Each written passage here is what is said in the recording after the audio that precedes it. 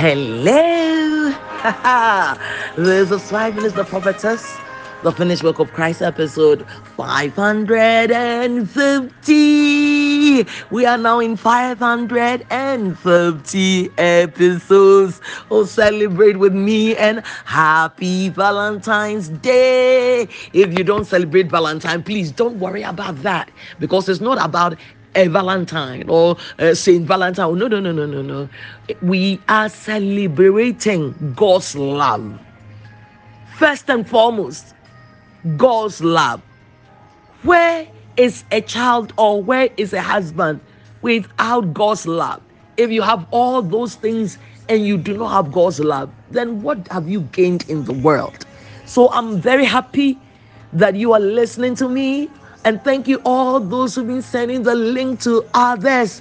Oh, you are so blessed. I love you so much. And I thank you that you are extending the word of God to somebody else. Instead of people who are depressed today, somebody will hear this and smile and be happy. So please, if somebody's crying because there is no husband, there is no boyfriend, there is no beloved, there is no child, there is nobody to love you, I want to tell you that there is a super, super, super love for you, and that his name is Christ. He's a person. Oh, but I can't feel him. I cannot touch him. Hey, he loves you. He loved you before you even became aware. Self-awareness came to you. Okay, so let's go to our golden scripture from where we dig all the gold. We've been talking about the death of Christ. We paused and went into the birth of Christ, but the death and the birth are merging amazingly. Okay, so 1 Corinthians 15 from verse 1, it says, "Moreover, brethren, I declare unto you the gospel which I preached unto you, which also you received, and wherein you stand, by which also you saved. If you keep in memory what I preached unto you, unless you believed in vain." I always pause here to say, you've not believed in vain because you believe in the resurrection from the dead. Then it continues, "For I delivered unto you first of all that which I also received, how that Christ died for our sins according to the scriptures." So we're looking at the death of Christ, as I said, but we pause for the birth, and we are in Luke 1:30. "And the angel said to Mary, fear not." We're looking at the spirit of fear, and now we're looking at the fear of death. And say, listen, Jesus was your substitute, and because of that, there is no death for you again. Oh yes, Christians, born again believers, we don't die, we only go to sleep. And of course, you cannot sleep in the morning, you sleep at night. So when it is not yet night for you, in the sense that you have not fulfilled your 120 years, don't agree to this. Are you hearing me? Well, good. So now we've looked at several scriptures that show us that Jesus came and was our substitute. Now we're on Galatians 3:13, a very lovely scripture. I have loved this scripture for a long while, and I said it for some years. It was the scripture on my lips. It's a Christ. That's how I say it. Christ has redeemed me, I make it personal, from the curse of the law. Be made a curse for me, for it is written, cursed is every man that hangeth on a tree. Then I pause at the blessing of Abraham, then 14, might come unto me who was a Gentile through Christ's death. So Christ became a curse for you. So this is what we're talking about, that he did it for you. Listen, Christ didn't need salvation. He didn't need deliverance. He didn't need money. He didn't need favor with God. He didn't need any of these things. He did not need them. But you were in need. You needed all these. So knowing you could not help yourself, he came and stood in as your substitute. Became a man, took on a body and an earth suit body, and came and suffered as a man. Suffered and died as a man, for his sake. No, not for his own sake, but for you.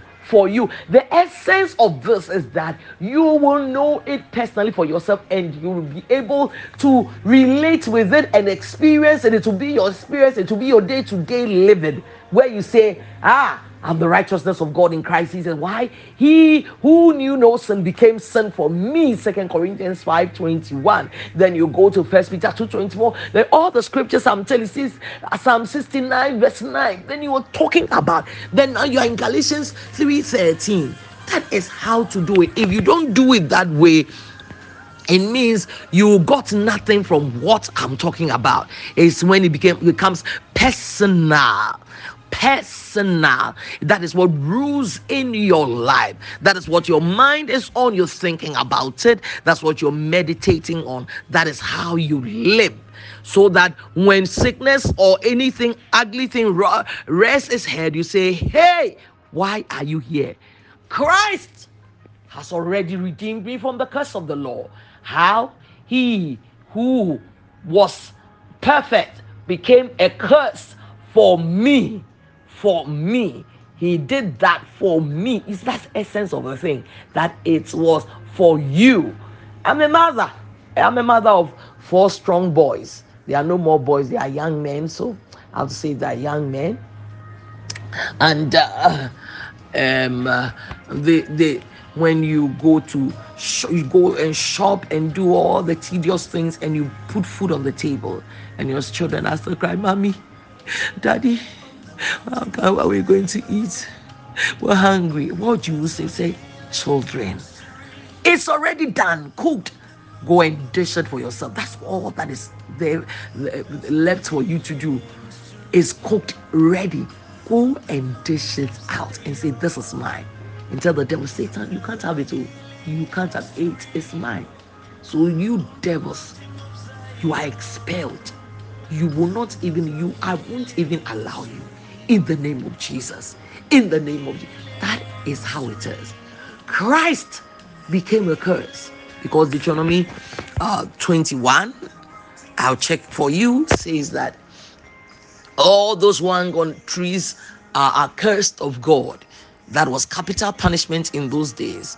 And now, during the Roman era, it had developed into a cross where a man's hands and feet are nailed, and he dies hanging on that cross. How is he going to breathe?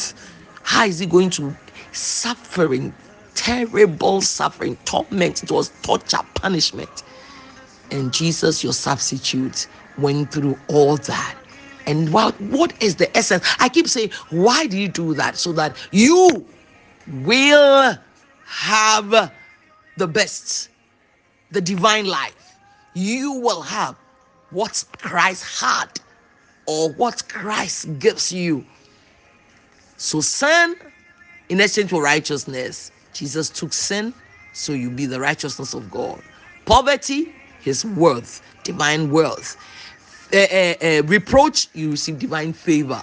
This is what it says. So the curse, he took the curse. He became a curse so that you will receive the blessing of Abraham. There is nobody, no Christian who say, I'm cursed. I'm under a curse. A curse is ruling me. Then you don't know Galatians 3:13. But when you know Galatians 3:13, you know you are blessed beyond a curse. You're so blessed, blessed, blessed. Have a beautiful Valentine's Day. You are dearly loved by Jesus. Bye-bye. Come back for more.